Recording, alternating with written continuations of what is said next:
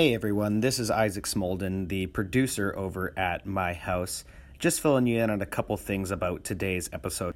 We actually had a great conversation with Elishaba, and it was so long, and also her story is so powerful that we really wanted to split it into two parts. So what you're hearing today is just the first half of our conversation with Elishaba. Because we are splitting it into two parts, that means you're all going to have to wait 2 weeks until part 2, which I highly recommend tuning in for, just so that we can get this announcement out in time for people to be able to take advantage potentially. I wanted to let you know that Elishaba is doing a book signing at Fireside Books in Palmer on April 23rd. You can go down and meet her, chat with her about her story, get a signed copy of her new book, Out of the Wilderness, which there will be a link to the website to buy that book in the episode description. Also, I want to let everyone know, just ahead of our normal trigger warning, that this episode is especially heavy and may be extra triggering to anyone that's a survivor of sexual assault, and also may not be the episode to listen to if you have young children nearby. All right, without any further ado, here's Stacy, Julia, and Elishaba. Enjoy the show. Warning. Some content discussed in this podcast can be triggering to survivors of sexual assault and difficult to hear. Listener discretion is advised.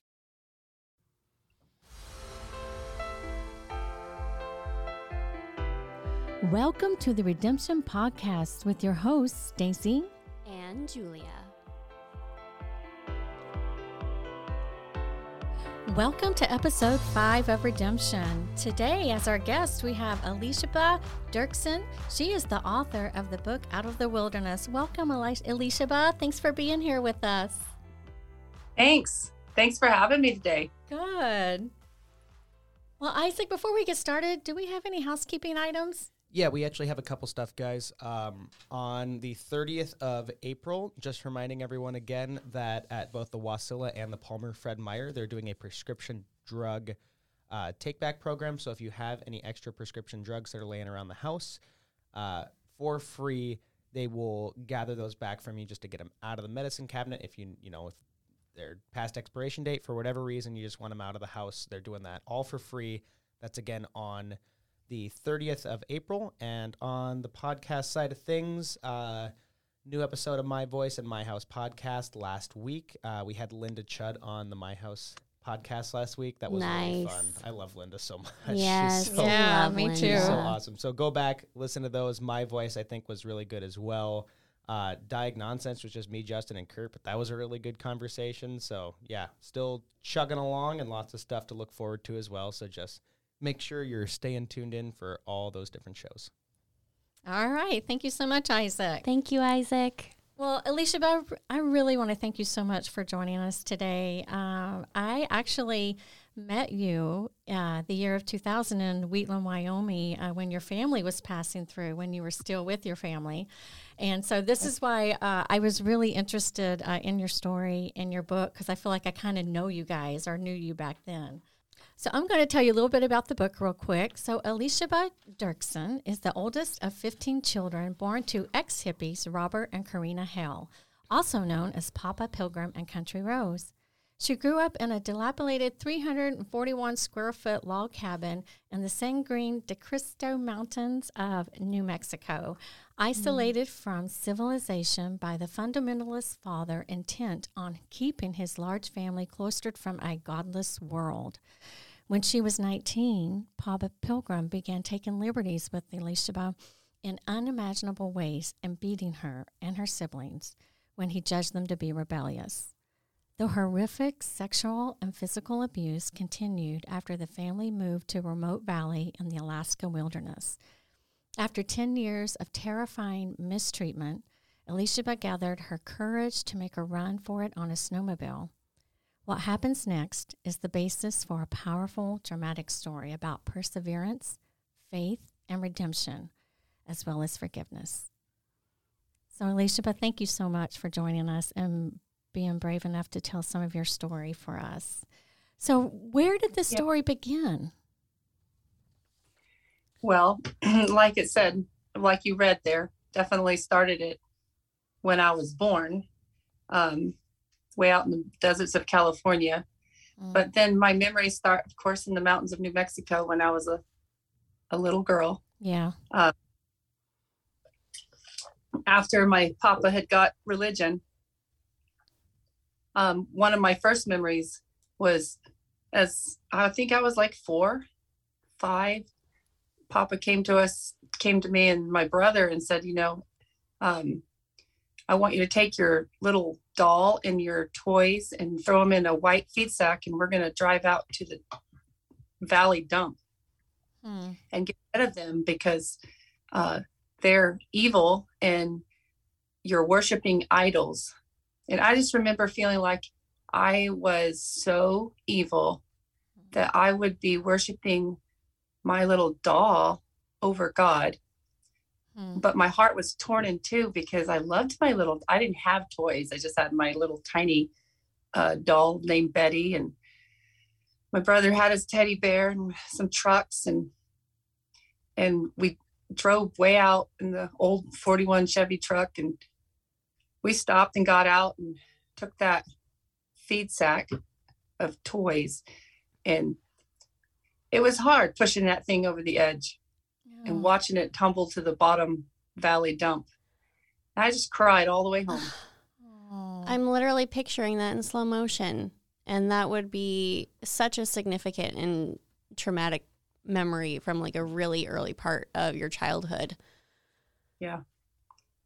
And what happened inside of me was horrific because I wasn't thinking, okay, now we got to get rid of these dolls. I was thinking I'm evil. So I worship my doll? I didn't know I was doing that. Yeah. Like, what's wrong with me? Why do I like this doll, but it's bad? Right. And then there was a lot of that, feeling throughout your whole childhood. Yes. It was a constant shock. Like another day he said, no more pretending. We're not allowed to pretend. Well, I really got confused. I thought that meant we couldn't play. So once again, the inside I'm like, we're not allowed to play anymore. And then Papa got really angry with me for playing on him. He said, I'm playing and manipulating and using words. I'm like, I don't understand. You said we weren't allowed to play. And so he sends me to the woods to get a willow branch, and he was beating me. I'm 5, 6. I think I was 5 actually. Anyways, I'm holding my hands out and he's beating my wrist, and every time he hurt us, it felt like inside of me that Papa wanted me to hurt. There was something about it. And so the louder I cried and the harder I screamed, the worse it got. But I was so confused because I didn't know the difference between words. I didn't know why I was pretending and playing different. Or even that there was a different way to play, that this wasn't normal, that this wasn't what other families were like. Right. So Yeah. from then on, you didn't do any kind of play, and you didn't have toys. You didn't do any of that, right? Right. So we didn't have toys. And then, if you don't have toys, it leaves you to your imagination. Right. And I would have a stick, and I would like pretend it was my doll and feel so evil inside because I did something like that. And Papa also told us that, well, at first I called him Daddy, but then he sat us down, and this is early ages. I mean, I was really little, but he's like, I have another revelation from God. He sat us all around, and he's like, you're no longer allowed to call me Daddy anymore. You're to call me Papa. And because God is called Abba, and it was like this, it was close to being like God. And in my mind, that was a really scary thing, because what if I slipped and called him Daddy? I would be in trouble. So you're not allowed to play. You're the oldest of 15. I could imagine that you just take over that caretaker role, walking on eggshells, trying to make sure that everybody doesn't do anything that isn't allowed, that isn't, godly that God would disapprove of. What did you guys do to experience joy? What were those moments that brought you guys joy as siblings, just you as an individual, like those little moments of just sunshine in between all of the everything that you went through as a kid? Yeah, that's a good question. It took me a long time to even remember the joyful things because of all the pain. It would just like take me right to the trauma. And as I've healed over the years, I've been able to remember those memories. And one memory that comes to mind, and I would look forward to when the storm would come and the rain would start falling, we would all run into the house and pop popcorn. And we didn't have any movies. We never, I don't even know if I knew they existed because, but, and all the books that he had ever like tried to read went into the poo hole.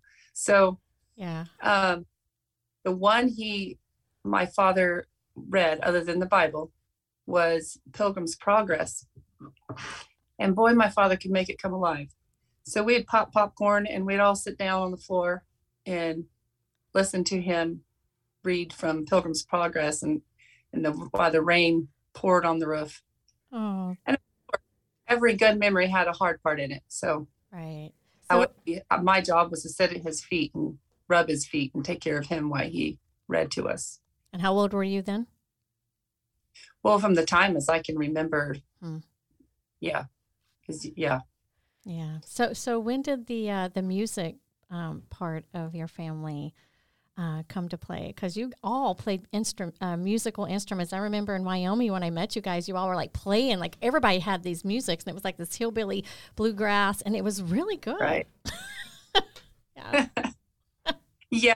Well, that was something that's happened later on in my life. Yeah. It wasn't until I was like in my 20s. Okay. Oh, wow.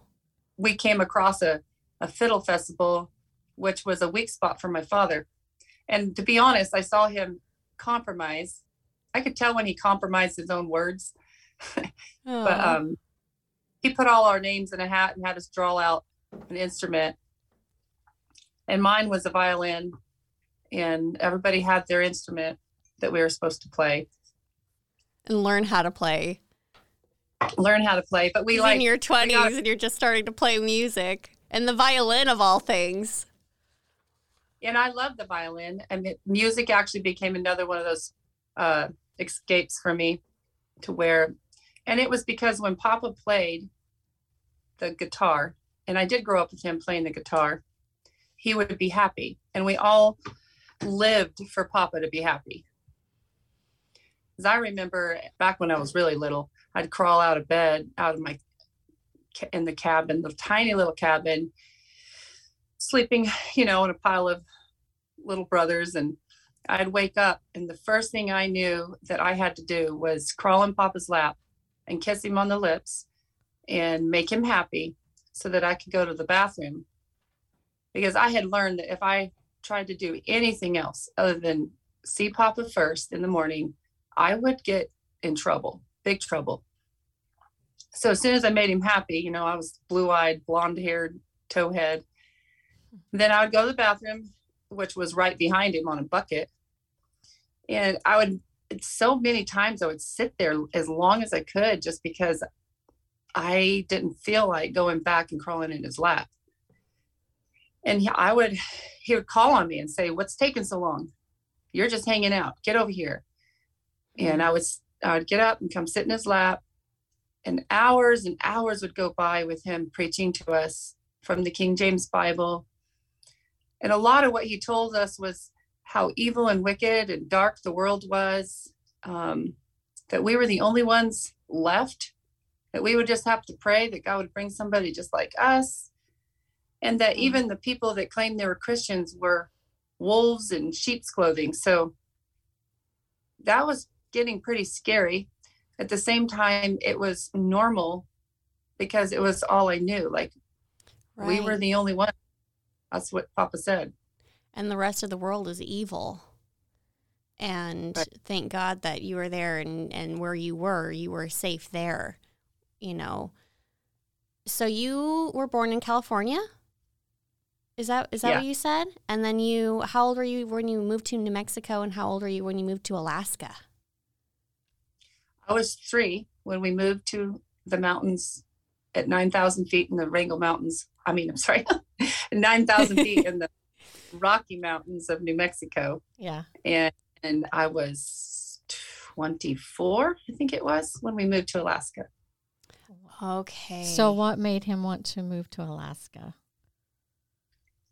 Well, to be honest, I'll go back to for running. I believe my father was running from the law and a lot of bad stuff behind us. Mm.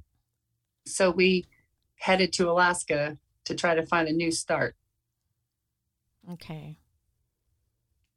And then you moved to where in Alaska again? And then, we were all over Alaska for like 2 years, something like that.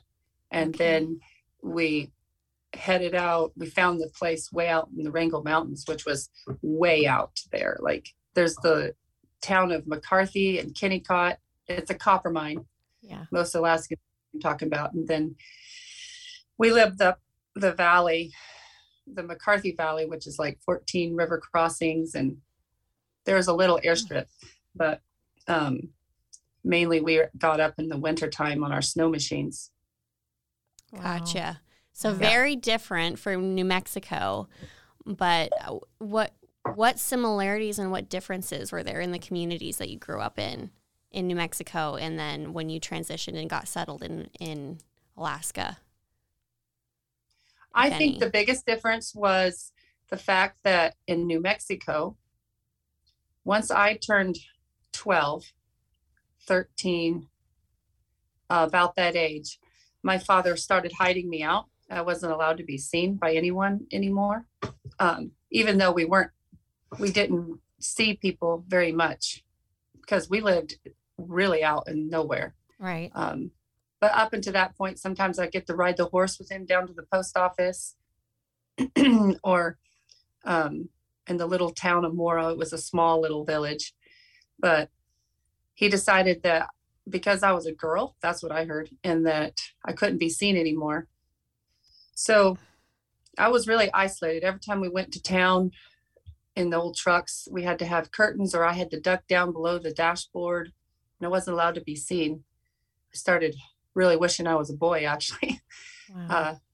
But at that point, my father started also, I wasn't allowed as much to be out, and I was supposed to be at his feet, rubbing his feet or in his lap, taking care of him and massaging him.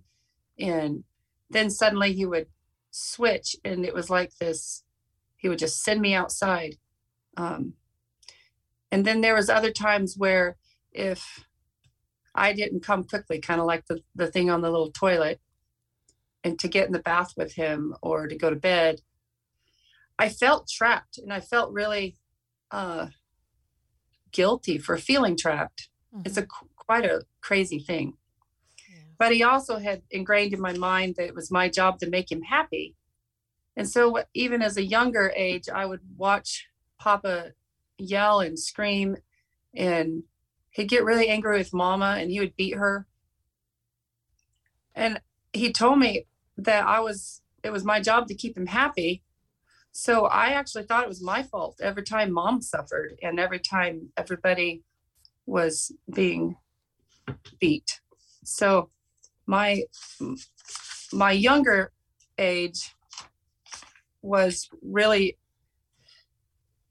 grew into being pretty isolated. So the difference between that life and coming to Alaska was all of a sudden we were stuck like fish out of water when we landed, because we didn't have anywhere. We didn't have no wilderness.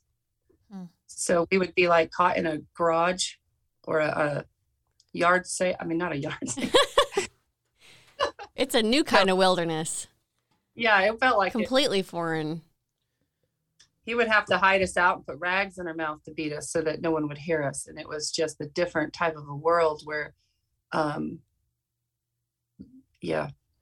can I just say how sorry I am that you all experienced that? And hearing you talk about your story, I can recognize how you were being groomed at a very, very young age to be there for him and to please him and to be a role that really you weren't born to be. And that's how relationships of abuse begin.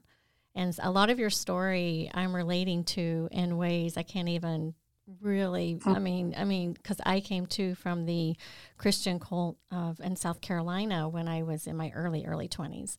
And the prophet of God was there, and you didn't displease him. He would preach, it was all fear-based, and just your stories bringing back a lot of memories. And I just wanted to interject in there and just tell you how sorry I am that you experienced that. But you were so brave, and thank you for sharing your story with us. Okay, so let's go on. I just had to get that out. Thank you, Stacy. And I remember meeting you, and it's amazing the fact that we met in Idaho, right? On the way to Alaska? Well, it was Wyoming, and your trucks broke down. Yeah. And how the heck did you two meet? Yeah, so they were in Wyoming in their big trucks, these big, like, army-looking trucks that had, like, a cabin thing on the back, and they had this raven bird, I remember. I mean, they were and there was like 15 of these, 17 total, and they broke down, and one of our friends had met them and was going to help them fix their trucks, so they brought them back to their big farm that they lived on, are friends of ours in Wyoming. And we went over, and that's how we met him. And they started playing music, and then Papa Pilgrim would preach some. And then I remember trying to talk, with Elishaba a little bit. And I remember the whole family back then. How old were you at that point, Elishaba? That was the year 2000. Yeah, I think that's when I was 24. I'm not doing the math right now. Yeah. No math needed. But that was on your way to Alaska. From New Mexico, that was that part of your journey, and that's when you two met. Yeah, that's crazy. And she was there for about, I think you were there at least a month working on those trucks. It was a while. So I got to watch the interactions, and I have to tell you, when I would see your interaction with your father, I just had so many red flags inside of me, because I was always wondering, well, one, why would he kiss you on the lips all the time? And two, why would he want you to go take the baths with him? So there were some things inside of me, but then coming from my Christian cult and all the sexual abuse I had experienced, I was recognizing some things, but I didn't know how to reach out. But I remember seeing that. So this makes this really personal, this story, this book, because our past did intertwine briefly there, and we didn't know at the time that each of us was experiencing or what we had experienced. And it's just super, super cool that we get to come together, bring our voices together to be heard, to help others. So, Stacy, where were you at in your life at that point? Well, why were you in Wyoming? Well, we had come out of our Christian cult in South Carolina, and we had friends that were in the same cult who had moved to Wyoming. They came out as well at the same time, and they were a really great family. And so we ended up moving there to be close to friends, because we didn't really have a lot of friends or family. Yeah, makes sense. And that's why we wanted to be with them. And they're still good friends today. And so, and that's why. And then we've actually followed that family up to Alaska. And I didn't. And gotta love Alaska, guys. Yeah. Elishaba, I want to ask you really quick, because when Stacy's talking about these trucks, like that was actually something that I was wondering is, how did you guys make your way up to Alaska? At this point, I'm imagining like a military convoy almost, just going up the Alcan. Yeah, describe it. Oh my word. Well, see, like that big 6x6 army truck, that was the one I was driving. And when I was driving through Denver, Colorado, and here I am, like a mountain girl. The first time I drove it was, that was a different story. But we had taken a trip down south, and before it was all done, we had been camping out in the forest, and they'd been trying to kick us out. And meanwhile, we met this family that my father was going to what you call subduct, or he convinced the mother and her daughter, who was 12, to leave her husband and run away with us, literally. So we had SWAT teams all around us, and I had never driven on the highway. And that night, my father, out of just pure anger, had me pick up the trailer, and he backed up the old 41 Chevy and just literally crunched me between the trailer and the old truck. Broke my shoulder and got out and started screaming and yelling and telling me to get a gun and shoot all the horses. And here I was in shock. I was like total shock. And I just remember reaching up there and trying to find a gun, but pretend I wasn't getting a gun. And even at that moment, I really just wanted to get the gun and shoot myself. And I don't know why, but all throughout my life, God gave me grace to keep going. So not to tell that whole story, that's even in my book. I did tell the story.